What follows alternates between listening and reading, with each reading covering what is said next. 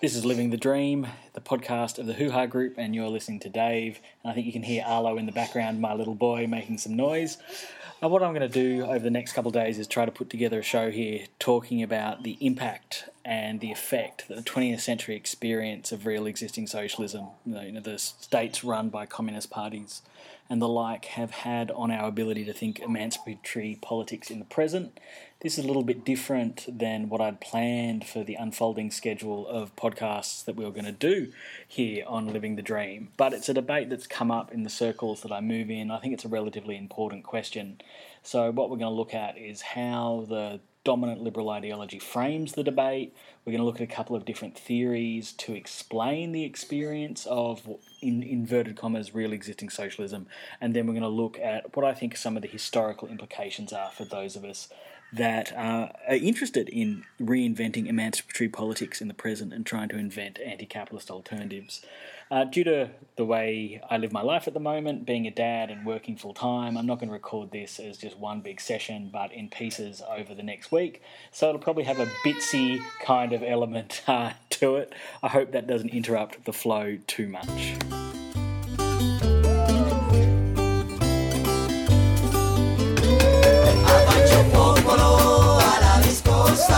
Bandiera rosa, bandiera rosa, avanti popolo alla riscossa, bandiera rosa trionferà, bandiera rosa deve trionfar, bandiera rosa deve trionfar, bandiera rosa deve trionfar, e viva il comunismo e la libertà, avanti popolo alla stazione, rivoluzione. Avanti un popolo alla stazione, rivoluzione trionferà. Bandiera rossa deve trionfare, bandiera rossa deve trionfare, bandiera rossa deve trionfare, e viva il comunismo e la libertà.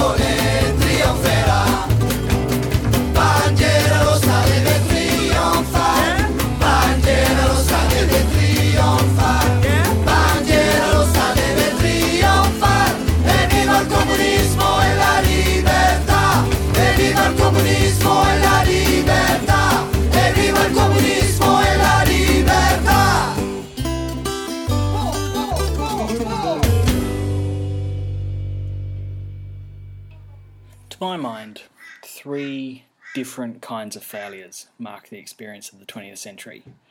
The failures of social democracy, the failures of real existing socialism, and the failures of what I will term like the left opposition, so Trotskyism, anarchism, the new left.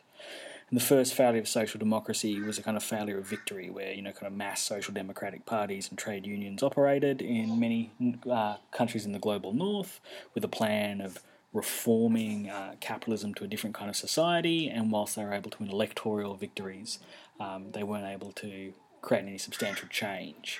In terms of the left opposition, it was just a failure of failure that none of the kind of anarchisms, Trotskyisms or whatever were ever able to successfully defeat the capitalist society.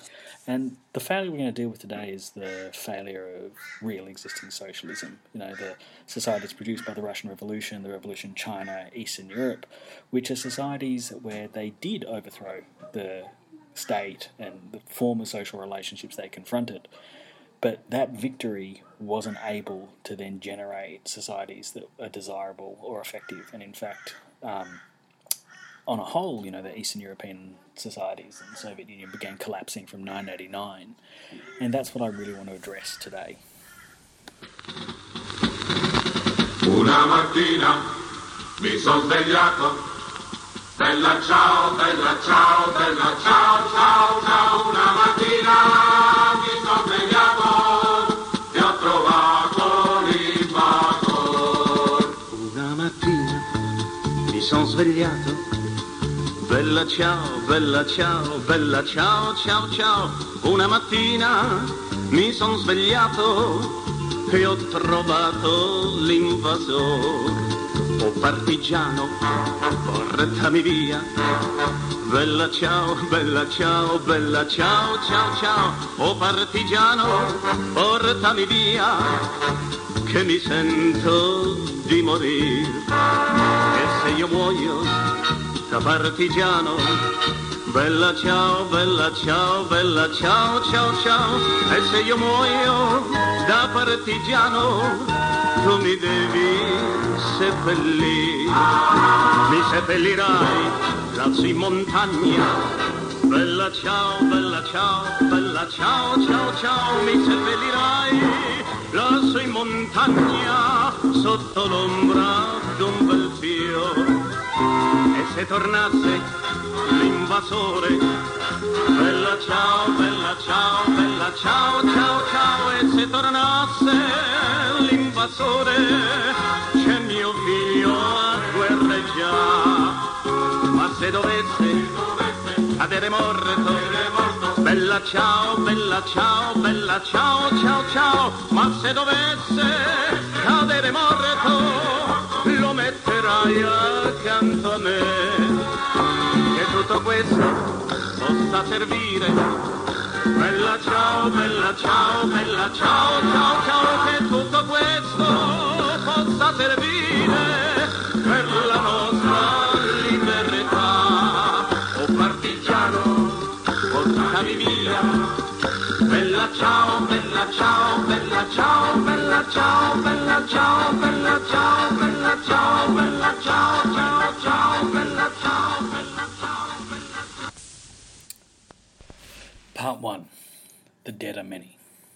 It's not uncommon that when anyone makes even the most mild criticism of the real existing social order, democratic liberalism, real existing capitalism, that the argument that they confront is one that says, look, fair enough, but any of these criticisms you make, they equal socialism, and socialism's failed. Indeed, this was the argument that was recently made by the current Treasurer Joe Hockey to deal with criticism that the new budget is not fair. He made an argument that said, look, there's only one way that you can guarantee fair budgets, and by this he meant equality of outcome, and that is to have what he called the closed economy of socialism, the implication being that this had failed, and therefore the critique of his budget was illegitimate. This argument, which is based on the undeniable historical reality of the collapse of real existing socialism in the Soviet Union and Eastern Europe, and the normalisation, for lack of a better term, of the Eastern variants of these kind of societies, China, Vietnam, the like, into the reality of the world capitalist market. This reality often means that when people are confronted by what they see as being wrong in our society, no longer imagine that it's possible to have any kind of large-scale social transformation, and so their horizon shrinks, and rather instead they might look at various forms of mild reform or changes in their personal lives. Indeed, I think one of the biggest illusions of our current age is the belief that we can have such a thing as capitalism with a human face, that fundamentally we can maintain capitalism as it's going, but make some kind of better or mild reforms. And what kind of underscores this entire argument is that historical experience that I think those of us that want to rebuild emancipatory politics must look squarely in its face. Not only were these real examples of real existing socialism failures that have collapsed or been reintegrated into global capitalist society, they are demonstrably undesirable, violent, authoritarian and repressive. Indeed, the common claim one encounters is that the impact of these societies was the deaths of up to, if not beyond, 100 million people. It's often claimed in debates that you'll encounter that not only are such societies impossible, but attempts to create them lead to massive repression and violence. There are two variants of this liberal argument. The first variant says that the violent, repressive nature of real existing socialism can be explained by the nefarious nature of either the revolutionaries or the evil attributes of the ideas that drove them. Thus, you'll often find people who really don't know what's up and what's down, claiming that you can find a direct line from what Marx wants, for example, and what the reality was then in the former Soviet Union. The more sophisticated liberal argument says, look, I believe that the people who wanted to transform societies, to build socialism, to get out of capitalism, were motivated by good intentions. But capitalism is so natural, and any alternative so unnatural, that by necessity people have to use violent means. And this argument is the more powerful one, and the one that needs to be dealt with. So how can we address this? How can we deal with this reality? Look, I do think there's an entire school of literature out there that questions this 100 million figure, the death toll of real existing socialism. I feel uncomfortable commenting on this literature in any depth because I always wonder where the grey line is between, say, questioning what might be Cold War hyped up figures and sliding into a left-wing equivalent of Holocaust denial. Also because I think even if you halved that number and said, look, real existing socialism in China, in Eastern Europe and the Soviet Union only killed 50 million people, or 10 million people, or 5 million people, that would in no way legitimate these societies. The fact that these societies produced so much violence, whatever the actual final number, is, something we must confront. There are two things that I think are useful to do. On one hand, we need to dig into the ideology of how these deaths are framed. And if we do that, we might find a slightly different story. But on the other hand, I think what we need to do is say, look, if you took this accounting, this horrible adding up of bodies, and projected this back on the experience of real existing liberal democracy, one would find a body count just as terrifying, if not more. Because rather than a vast difference between real existing capitalism and real existing socialism, what we find is a deep similarity, that a fundamental systemic violence is necessary for their existence. Now, this is the point where I will try to kind of pull out over the rest of this podcast more kind of a point where we can build emancipatory politics from. But an example, I think, to go before we delve into this in any detail. The experience of Cambodia under the Khmer Rouge and the deaths of, say, around about 1.5 million people is the claim under the Khmer Rouge government, is often the top of the pyramid to identify the brutality of attempts to construct a real existing socialism, their insanity, and how they necessitate this kind of violent, cannibalistic, like party-state machine. What I find deeply troubling about these narratives, and in no way do I want to doubt or cast, muddy the claims of the violence of the Khmer Rouge, nor downplay the very real suffering that they created. But what is often left out of these narratives is that before the Khmer Rouge came to power, approximately 500,000 to 600,000 people were killed by US bombing. Not only that, how did the Khmer Rouge lose power? Well, they were overthrown when a section of them split, allied with the Vietnamese, so another real existing socialist state, who overthrew them. And then in the context of the Cold War, the United States and Western powers, along with China, the complicated world we live in, backed both the Khmer Rouge and other factions in the ongoing civil war. I think it's also possible to think about in the explanation of this violence that the kinds of activity that were carried out by participants in the Khmer Rouge may have been, and this is speculative on my point, somehow explained by the fact that they were driven by the experience of being carpet bombed by the Americans. What produces a whole group of teenagers to go out there and carry out such violence as they did in the Khmer Rouge, maybe being blown up, but they may have seen their families bombed and blown up. But my point is that such a narrative that focuses only on one element of the horror and leaves out the far more complicated picture that seems to say, well, being shot in a rice paddy by a guerrilla is terrible, but being blown up by being carpet bombed by a B-52 is totally fine. Not only is such an argument morally and ethically abhorrent, but it identifies the real crux of what I want to look at, that the ideological presentation of the violence of real existing socialism works to cover up, obfuscate, mystify the real existing violence of liberal democracy. In every American community, you have varying shades of political opinion. One of the shadiest of these is the liberals.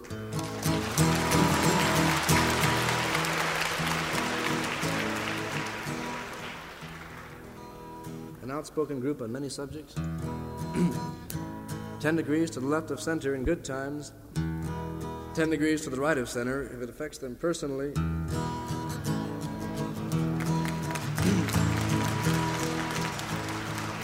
So here then is a lesson in safe logic. I cried when they shot Medgar Evers. Tears ran down my spine. And I cried when they shot Mr. Kennedy, as though I'd lost a father of mine. But Malcolm X got what was coming. He got what he asked for this time. So love me, love me, love me, I'm a liberal. Get it?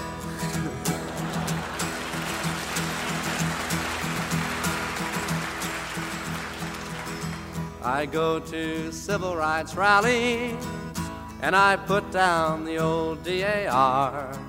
DAR, that's the dykes of the American Revolution. I love Harry and Sidney and Sammy. I hope every colored boy becomes a star. But don't talk about revolution. That's going a little bit too far. So love me, love me, love me, I'm a liberal. I cheered when Humphrey was chosen, my faith in the system restored. And I'm glad that the commies were thrown out from the AFL-CIO board. And I love Puerto Ricans and Negroes, as long as they don't move next door. So love me, love me, love me, I'm a liberal. Ah, the people of old Mississippi should all hang their heads in shame. Now I can't understand how their minds work. What's the matter, don't they watch Les Crane?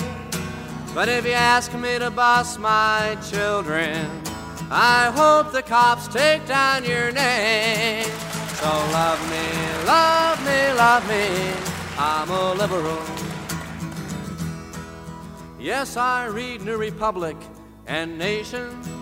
I've learned to take every view. You know, I've memorized Lerner and Golden. I feel like I'm almost a Jew. But when it comes to times like Korea, there's no one more red, white, and blue.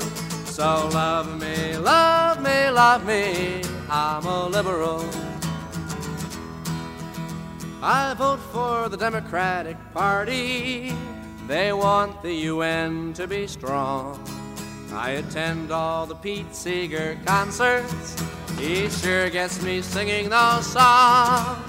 And I'll send all the money you ask for, but don't ask me to come on along.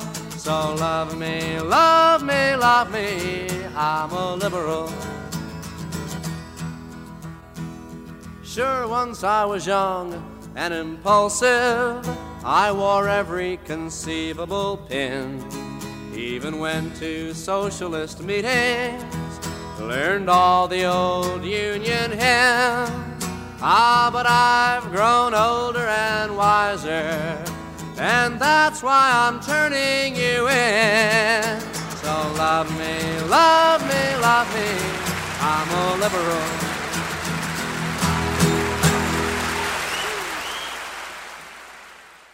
The 100 million figure, the death toll associated with real existing socialism, is a composite of a whole range of different forms of violence.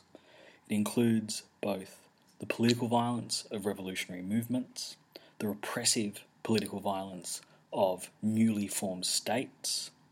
It also involves the deaths through, and indeed the vast majority of this number is made up of the deaths caused by famine. In particular, the forced collectivization in the Soviet Union, and then the Great Leap Forward in China. No fundamental difference is made in the presentation of this argument between all these forms of violence, and they are all presented as if they are directly driven by the responsibility of the new revolutionary party states. Indeed, in the liberal arguments, it's often one finds a kind of great man of history, or a kind of violent man of history narrative, where the horror of the Soviet Union's famine due to forced collectivization, or the huge famine through the Great Leap Forward, are somehow personally attributable to the nature of Stalin or Mao as leaders.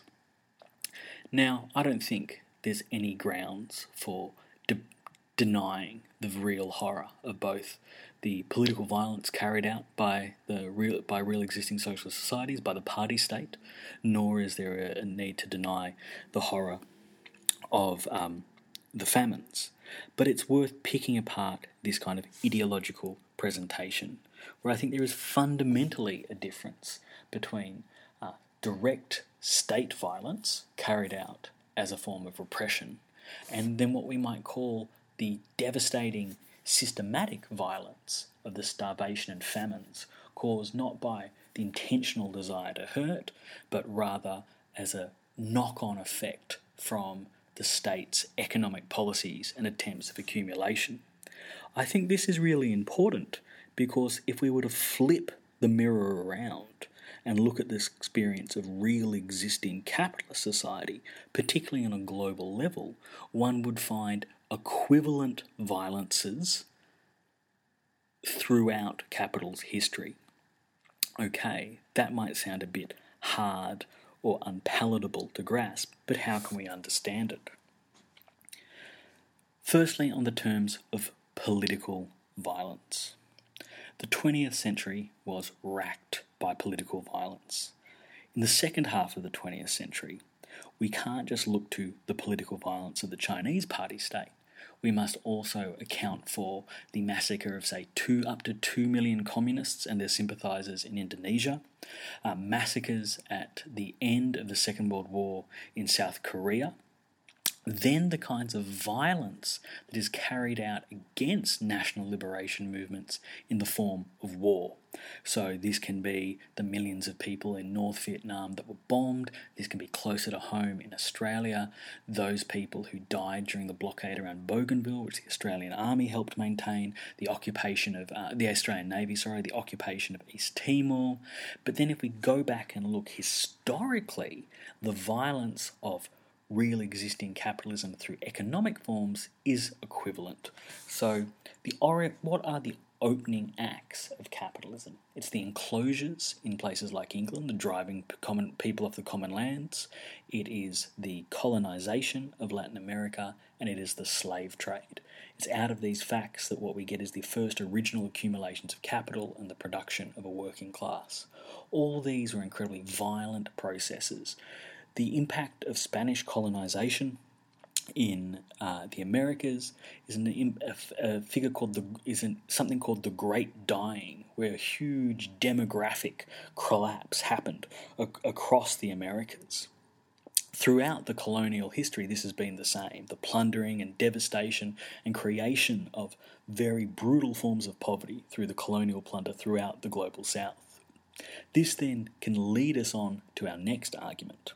The liberal writer Sen, an Indian liberal writer, has pointed out that whilst maybe 20 to 30 million people starved to death during the Great Leap Forward, in the post-war Indian period, an equivalent of 100 million people have starved to death through poverty. This is the everyday poverty of real existing capitalist societies. Now, it's important to remember that whilst the ideological narrative often presents this kind of poverty as some kind of original condition, this poverty is the historical product of colonisation, then contemporary forms of capitalist accumulation. If we look at the violence of collectivisation or the Great Leap Forward, these are attempts to industrialise these societies. The equivalent experiences, say in England in the late 17 and 1800s, the Industrial Revolution, also involved incredible levels of immiseration. We only have to remember that Australia was colonised because there was such a surplus of disposable and imprisoned and criminalised people in England. By the mid-1800s, the 19th century, there was such a demographic crisis amongst the working class. People were dying at such an early age because of impoverished conditions and terrible working conditions that the Parliament had to lead an inquiry. But then if we flip into the modern era, we also have to consider with the fall of the Soviet Union, there was a life expectancy in what used to be the Soviet Union massively dropped. We have to think about, say, the millions of people that have died globally because of the patenting of AIDS medication, and on and on and on and on. Now, there are some important differences. The violences of real existing socialism appear very clear to us for a number of different reasons. First, they happen within the territories that were controlled by the party states, and the nature of the party state rule makes it appear as if those in charge are really in charge. Since the beginning of the 20th century, very much in part as a response to the insurgent working class movements in the global north, the violence of real existing capitalism increasingly happened in the global south, in the third world, in the periphery. Not only that, the economic violence of real existing capitalism appears to be no one's fault. Those that die from poverty, this poverty seems to be horrible, but a natural condition, and the argument we get is if you really want to solve this, then what you need to do is argue for industrial development, yada yada yada. There's a kind of truth to that.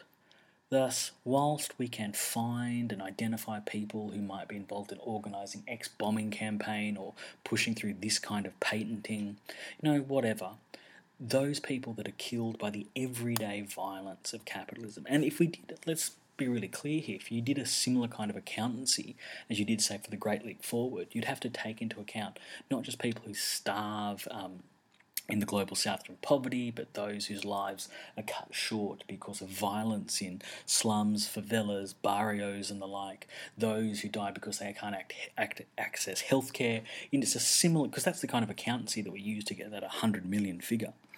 This violence is, in a very real way, systematic. No one is individually responsible for it. It rises out of the social relationships of that society, the organisation of the globe around the desire to accumulate capital, so much so that despite we have more than enough for people to, and more than enough food for everyone in the world, more than enough resources and wealth to produce, healthcare and water and the like, they are maldistributed because distribution is organised around the accumulation of capital.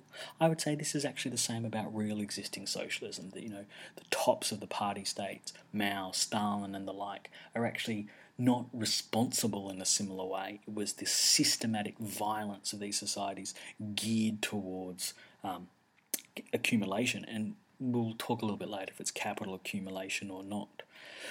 So the point of this is to say that there is no moral superiority that liberals who defend real existing socialism have. In fact, they are hypocrites of the worst kind, because their arguments against any criticism of the current order They're arguments which throws the dead of the past back into people's faces, is used to actually cover up the very real violence of the present, the very real global inequalities. Now, I know a voice out there might say, but hang on, what are you talking about? If poverty is the problem, then capitalism is the solution, because in the last 30 years, 700 million people have been lifted out of poverty.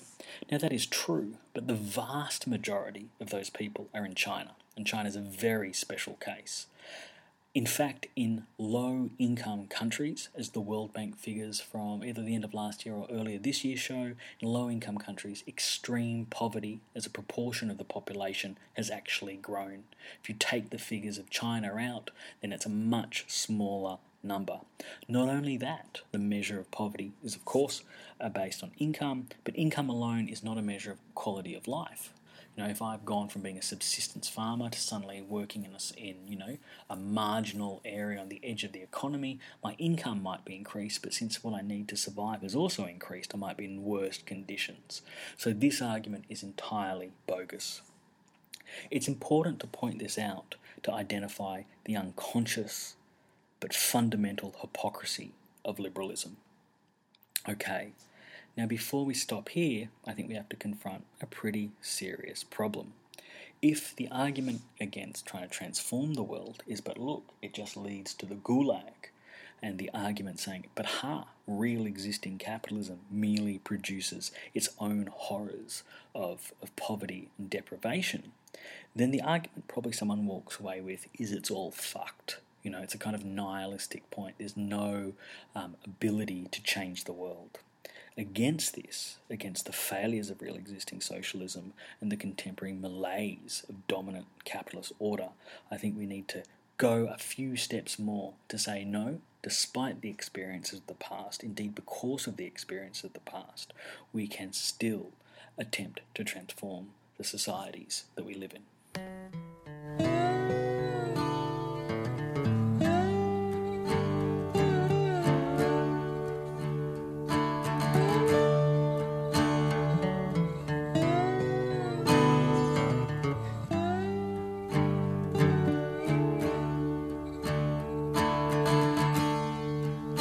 You're trying to tell me capital has won at last.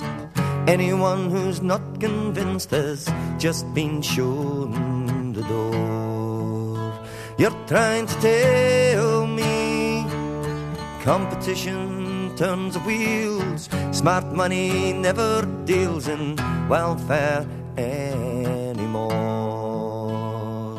Survival of the fittest keeps the species strong. Change is always painful, but it doesn't last too long. Excuse me, friend, I think you could be wrong. When some of us are free to rise and some are free to fall, all of us are under the dictatorship of capital.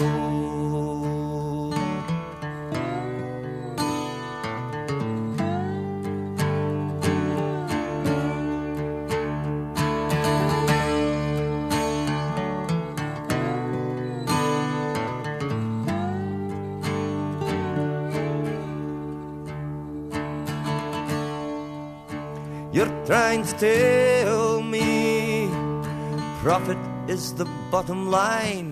Cancer is sometimes benign. It eats the cells that leave themselves defenseless. You're trying to tell me market forces must prevail. Some succeed while others fail. Failure has to face the consequences. Weeding out the weak is Mother Nature's song. Existence is a game like chess, Monopoly, or Mahjong. Excuse me, friend, I think you could be wrong. And it did not take me by surprise when the revolution from above began to cave in. like a new town built by an architect, a concrete wasteland no one wants to live in. When some of us are free to rise and some are free to fall, all of us are under the dictatorship of capital.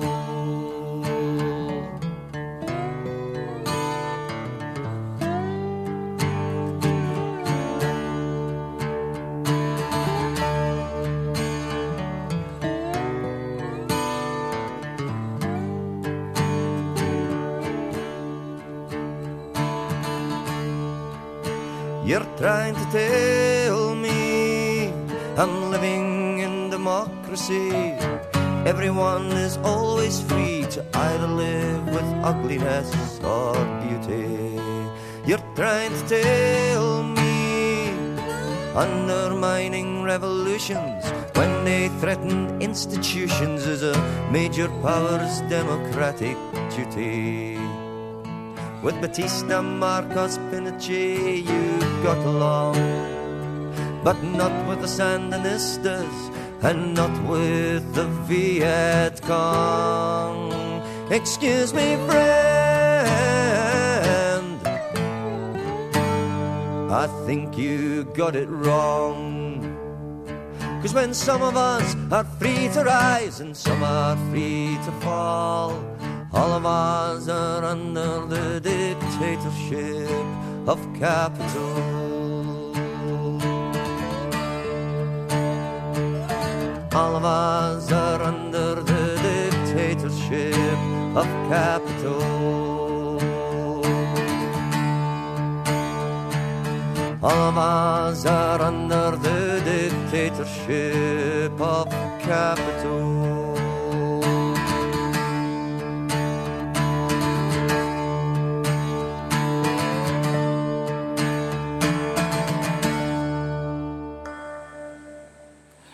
So a few final words. First of all, a correction. I referred before to liberal defenders of socialism. Obviously, I meant liberal defenders of capitalism. Now, it was my intention to go straight away into a historical analysis of the nature of real existing socialism. But this question has proved to be much harder than I originally imagined, partly because it's driving me to really try to test out what do I mean by capitalism, therefore, what do I mean by the actual experiences of alternatives to it. So I'm going to stop here and just publish this as it is and start hitting the books and working on a part 2 to this, which will be analysis of what actually was real existing socialism. In which ways did it divert from capitalism and which ways did it continue it? Did it contain any emancipatory kernels or was it completely a lost experience? But thanks for listening. I hope you found this episode useful and relevant to your own attempts to understand the world that you live in and to transform it and to equip yourself against some of the arguments that those of us that are partisans and militants of emancipatory politics often face. Any feedback is, of course, welcome. This is the podcast of the Hoo-Ha Group from our blog, thewordfromstrugglestreet.wordpress.com. I'm Dave. It's almost 2015 when I'm recording this, so all the best in the new year.